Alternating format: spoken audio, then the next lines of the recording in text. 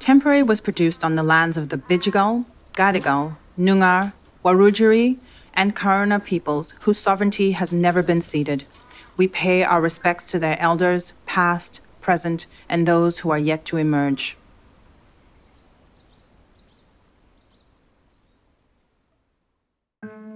Australia is one of the only countries in the world that has mandated the detention of all asylum seekers who arrive by boat. So while the 30,000 people in the legacy caseload are living in the community now, at one point, every single one of them spent time in detention. Some are allowed to live in the community while their claims are processed, while others are forced to remain in detention for years, not because they broke the law, but because they arrive by boat. Some people spend months in detention. Some spend years. During this time, they are forced to wait without a timeline, often moved in the dead of the night from detention center to detention center, forced to defend their right to safety, waiting for the system to recognize them as refugees. My name is Sisonkem Simang, and this is Temporary.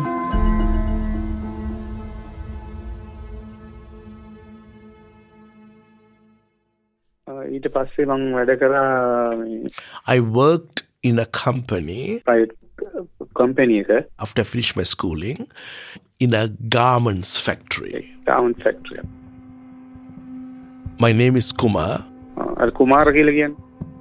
Because of security concerns, there's a lot we can't tell you about Kumar. I am from Kandy. Actually, Kumar is not even his real name. I worked there for about 3 years. Following that, the kind of work I did, it's best if it's not mentioned.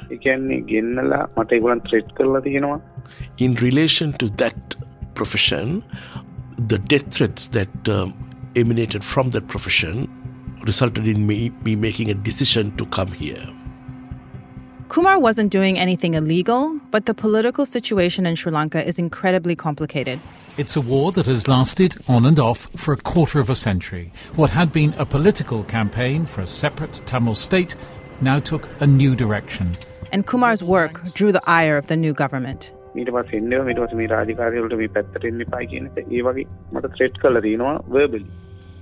the new government comes into force, then of course my mental situation even deteriorates further.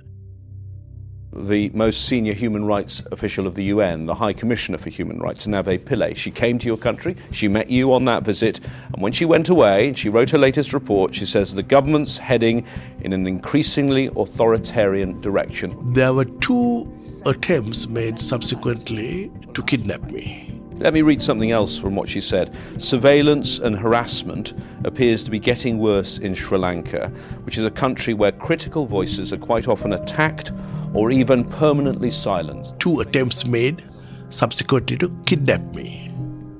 So I do have fears in relation to that.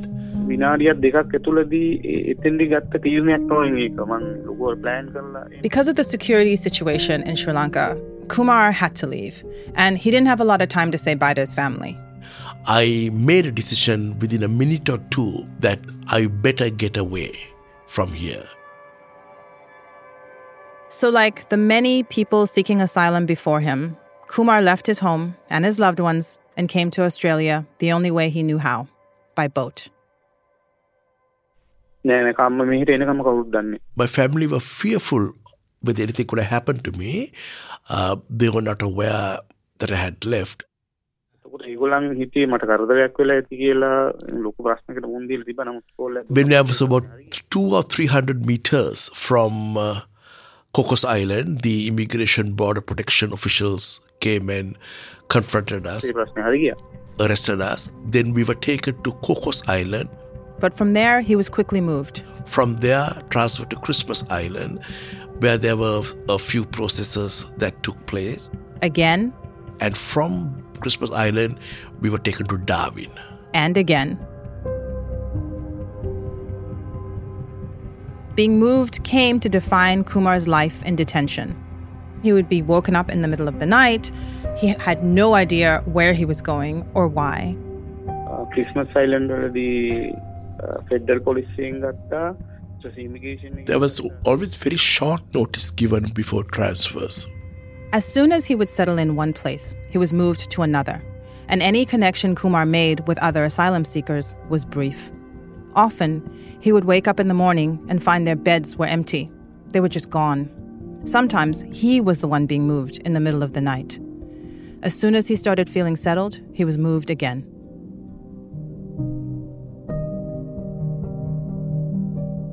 The Australian government has this network of detention centres, and people are moved, it appears at random, from one to another without any warning. This is Ben Doherty. He covered immigration for Guardian Australia. Knocks on the door in the middle of the night, people are taken, families are taken, and just moved all the way across the country, away from the friendships and the communities they might have begun to develop in detention. No detailed explanations given, mainly were details like pertaining to more suitable facilities elsewhere, and hence we need to move you and bring someone else here. The argument will be that people are moved for management issues, for security issues, and there are reasons why people are being moved around. But the effect it has is it is entirely unsettling on these people and completely discombobulating in that people have no idea, are they going to wake up in the same bed that they fell asleep in? So I have such strong memories of this actually, because I just started at RACS as a student and I was kind of incredulous that this was happening in my country. I had no idea. This is Isabel McGarity, a lawyer from RACS, the Refugee Advice and Casework Service. She actually represented Kumar through his asylum process. And despite him being moved constantly, Isabel did everything she could to stay in contact with him. So during this time, he was in Christmas Island, then Wickham Point. He was over in Curtin in WA. And this was all within the course of 8 months. So you're being moved constantly, and that movement could take place without any prior warning to you.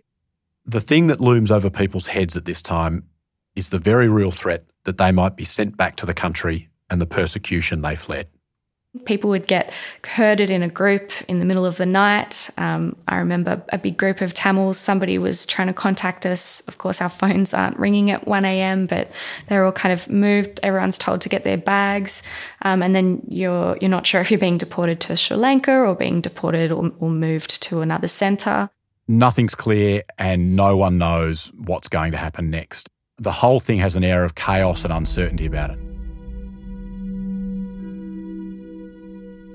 So all of this moving around makes it really hard for lawyers like Isabel to get in contact with their clients. You might request a phone call with your client in a detention centre for the next day, and you'd be told that person is no longer here. The process of applying for refugee status is complicated enough without having to keep track of where your client may be. You wouldn't be told where they were, you're just told that they weren't there anymore.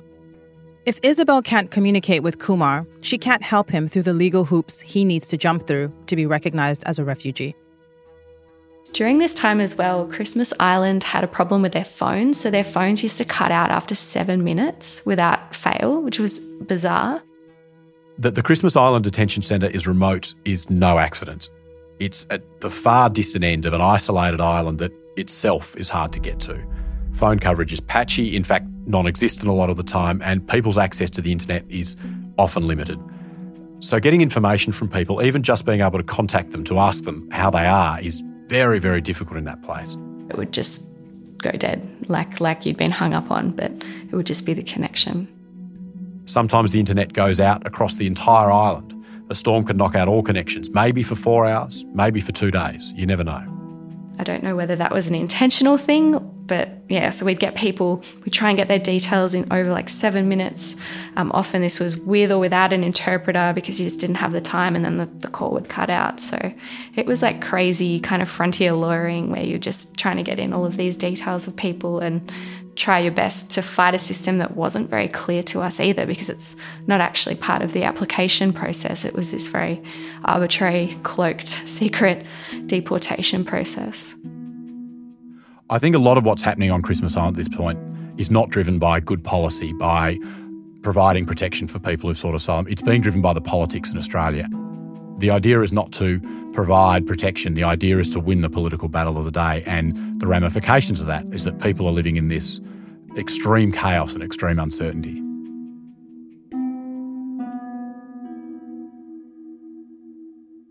I've been to jails as well to see clients, and I think detention centres are harder because jails have these processes in place, and they're quite aware that people need access to a lawyer, whereas I think some of that doesn't exist in the detention environment.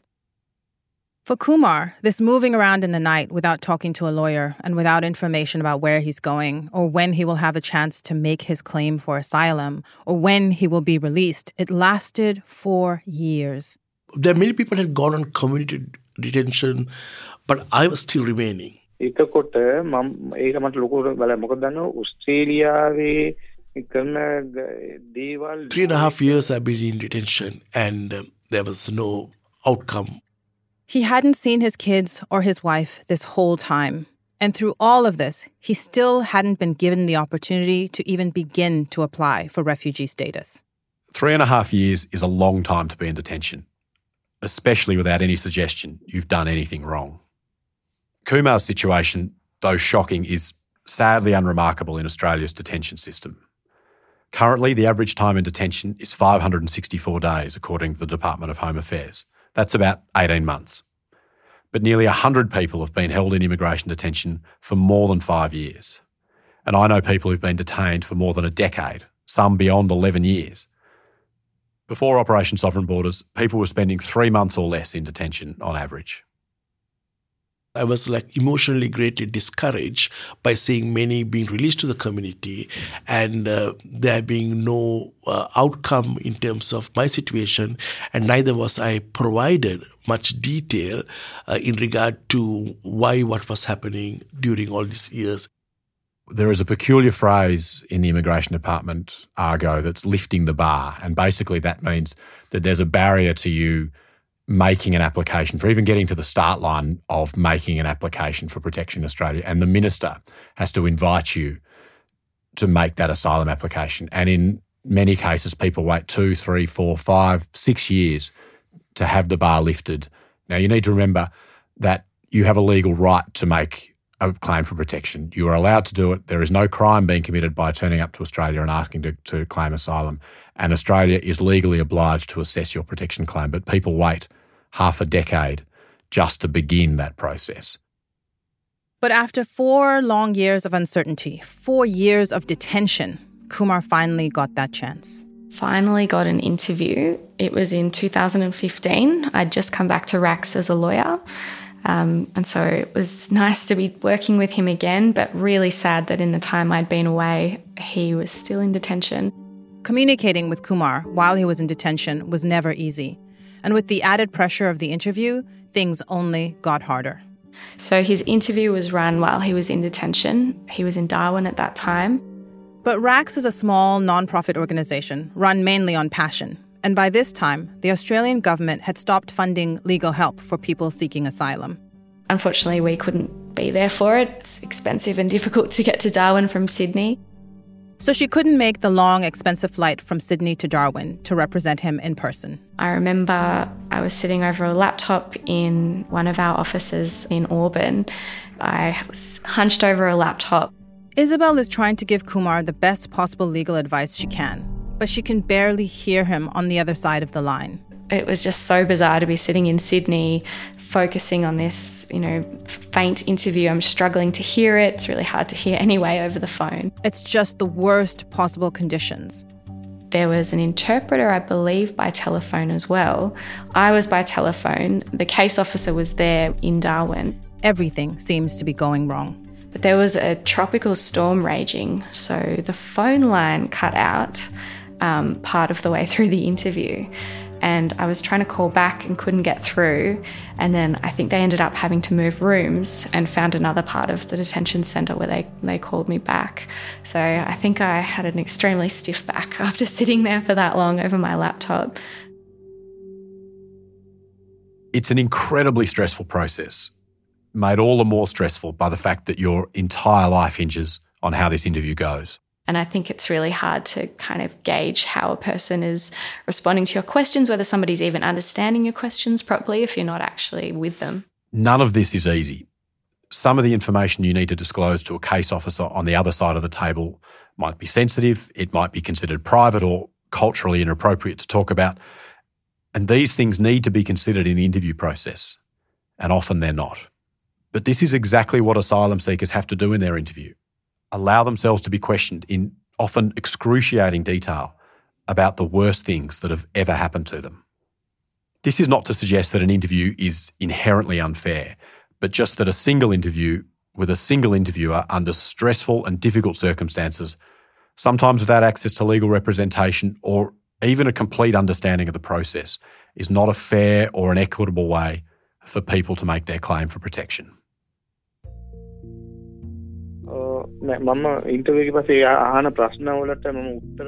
The interview took place for 9 hours. 9 hours. The interview commenced around 9:30 in the morning and it went on till about 5 p.m. in the evening. 9 hours. That is an extraordinary amount of time. Generally, these interviews were scheduled for about 3 hours. There were many questions that were asked as to why I came and the people who were involved with my trip. And also my family circumstances, and they simply covered all the details. Firstly, his claims were quite exceptional, and there's a lot of technical detail that the department was interested in. So he had to lead through a lot of explanations of things related to the reasons as to why he had to leave Sri Lanka. Then they go back to the same details and start to drill it from different perspectives. As the time passed, it was starting to feel like they were asking Kumar the same questions. But I learned to respond in such a way after a while that I didn't give him room to dig into my answers and to pose problems from those answers and make me have to respond to it. And I tried to take that kind of approach later. The department kept trying to catch him out in a lie, and it was exhausting. Kumar didn't even get a break to stretch his legs. He didn't get food. There were no meal breaks. I only drank 1 glass of water during the whole process. It's not uncommon for asylum seekers to be interrogated as if they're criminals. It's really dehumanising, and it's also, it's impersonal, and yet you're asking somebody to talk about the most personal things that have ever happened to them and their fears in the future. And when it's all over, Kumar leaves to go back to his room with absolutely no idea how the day has gone and no clue what the next steps will be.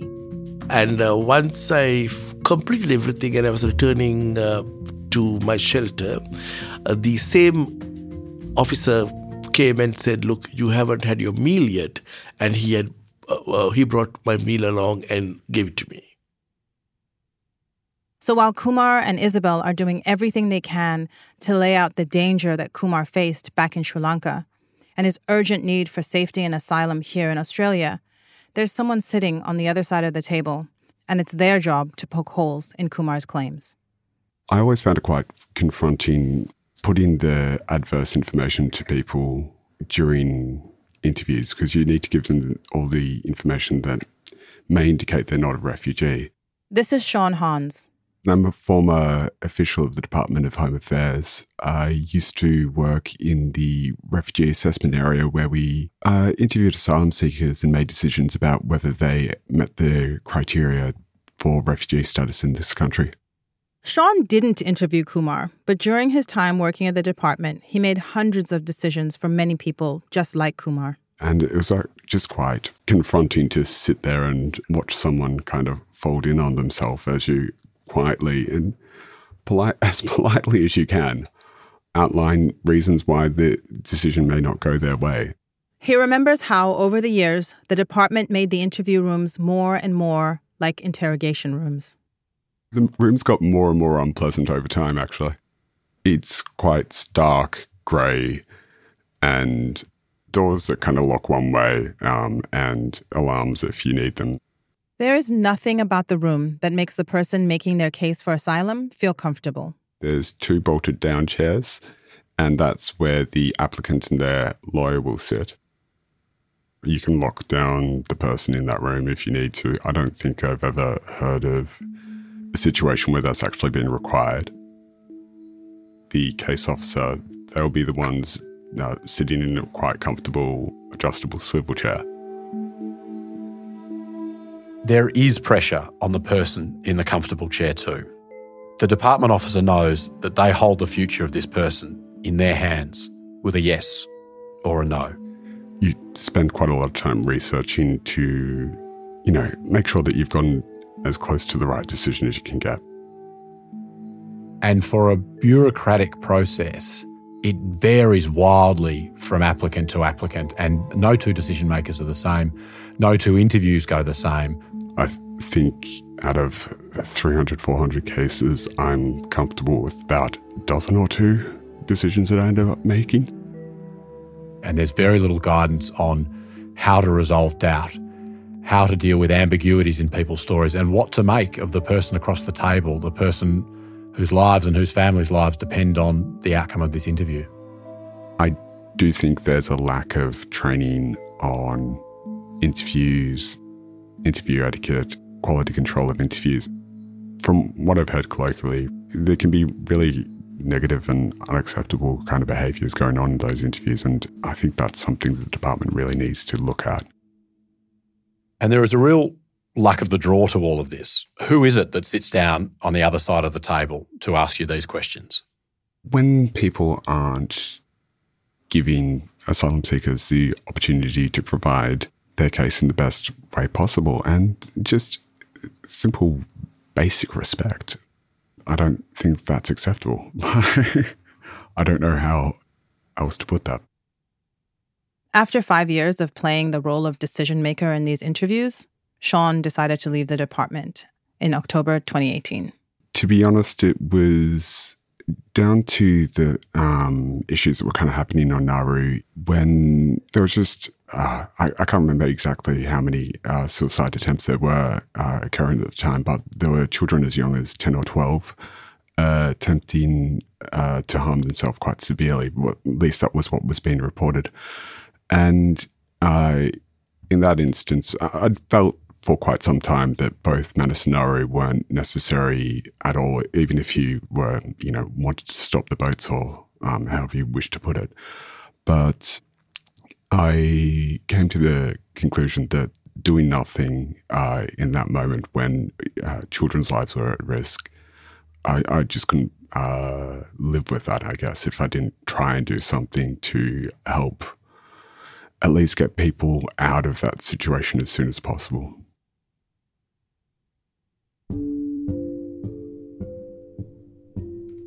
After the interview, I spoke to my family. I told them that, look, I had this long interview, but as for what the outcome is and how it worked out, I wouldn't know. 3.5 years I've been in detention and there was no outcome. So for me, it just seems so wrong that after enduring violence and persecution in the countries they fled, the best we can offer people seeking asylum in Australia is a process that is so hostile and so dehumanizing. Some people claiming protection are not entitled to it under the law. But some people are failing not because they don't need protection. They are failing because a form didn't get filled in correctly, or a question was not properly understood or answered ambiguously at some point. An asylum system that works properly should be fair and independent. It's meant to be a process to identify those people who are in need of protection, as well as those who are not. After years of waiting, Kumar was finally recognized as a refugee and granted a 5-year temporary protection visa. It was a bit like a bird coming out of a cage. But because he's part of the legacy caseload, and because he arrived by boat, Kumar will have to go through this again. Had he arrived at a different time and had a successful interview, he would have been granted permanent protection. But as we have seen over the course of this series, being temporary is just another kind of detention. There's a lot on my mind, and therefore my mental health needs some help. My children and family are also challenged mentally quite a lot. The reason being that they haven't seen me for many years. I want to apply for something long term. I can't go back, but then I haven't seen my kids for 9 years. So I need something. As for my future, I don't know what exactly lies ahead. It's an uncertain future for me.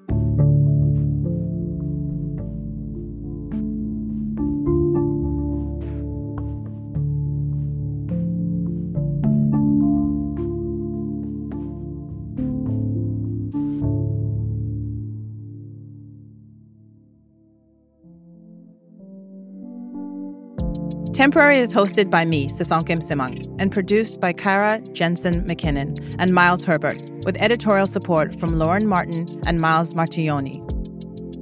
Original music composed by Lama Zacharia, mixed and mastered by Ryan Pemberton, with series artwork by Matt Wynn.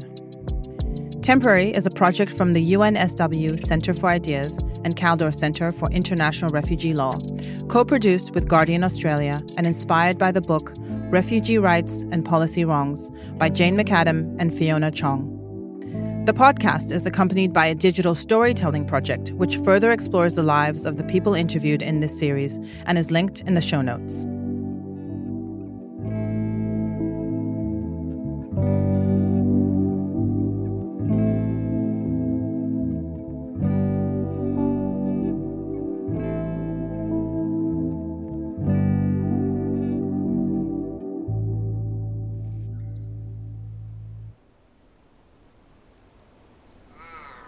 If this story has raised any issues for you, please know that help is available. Contact Lifeline on 131114.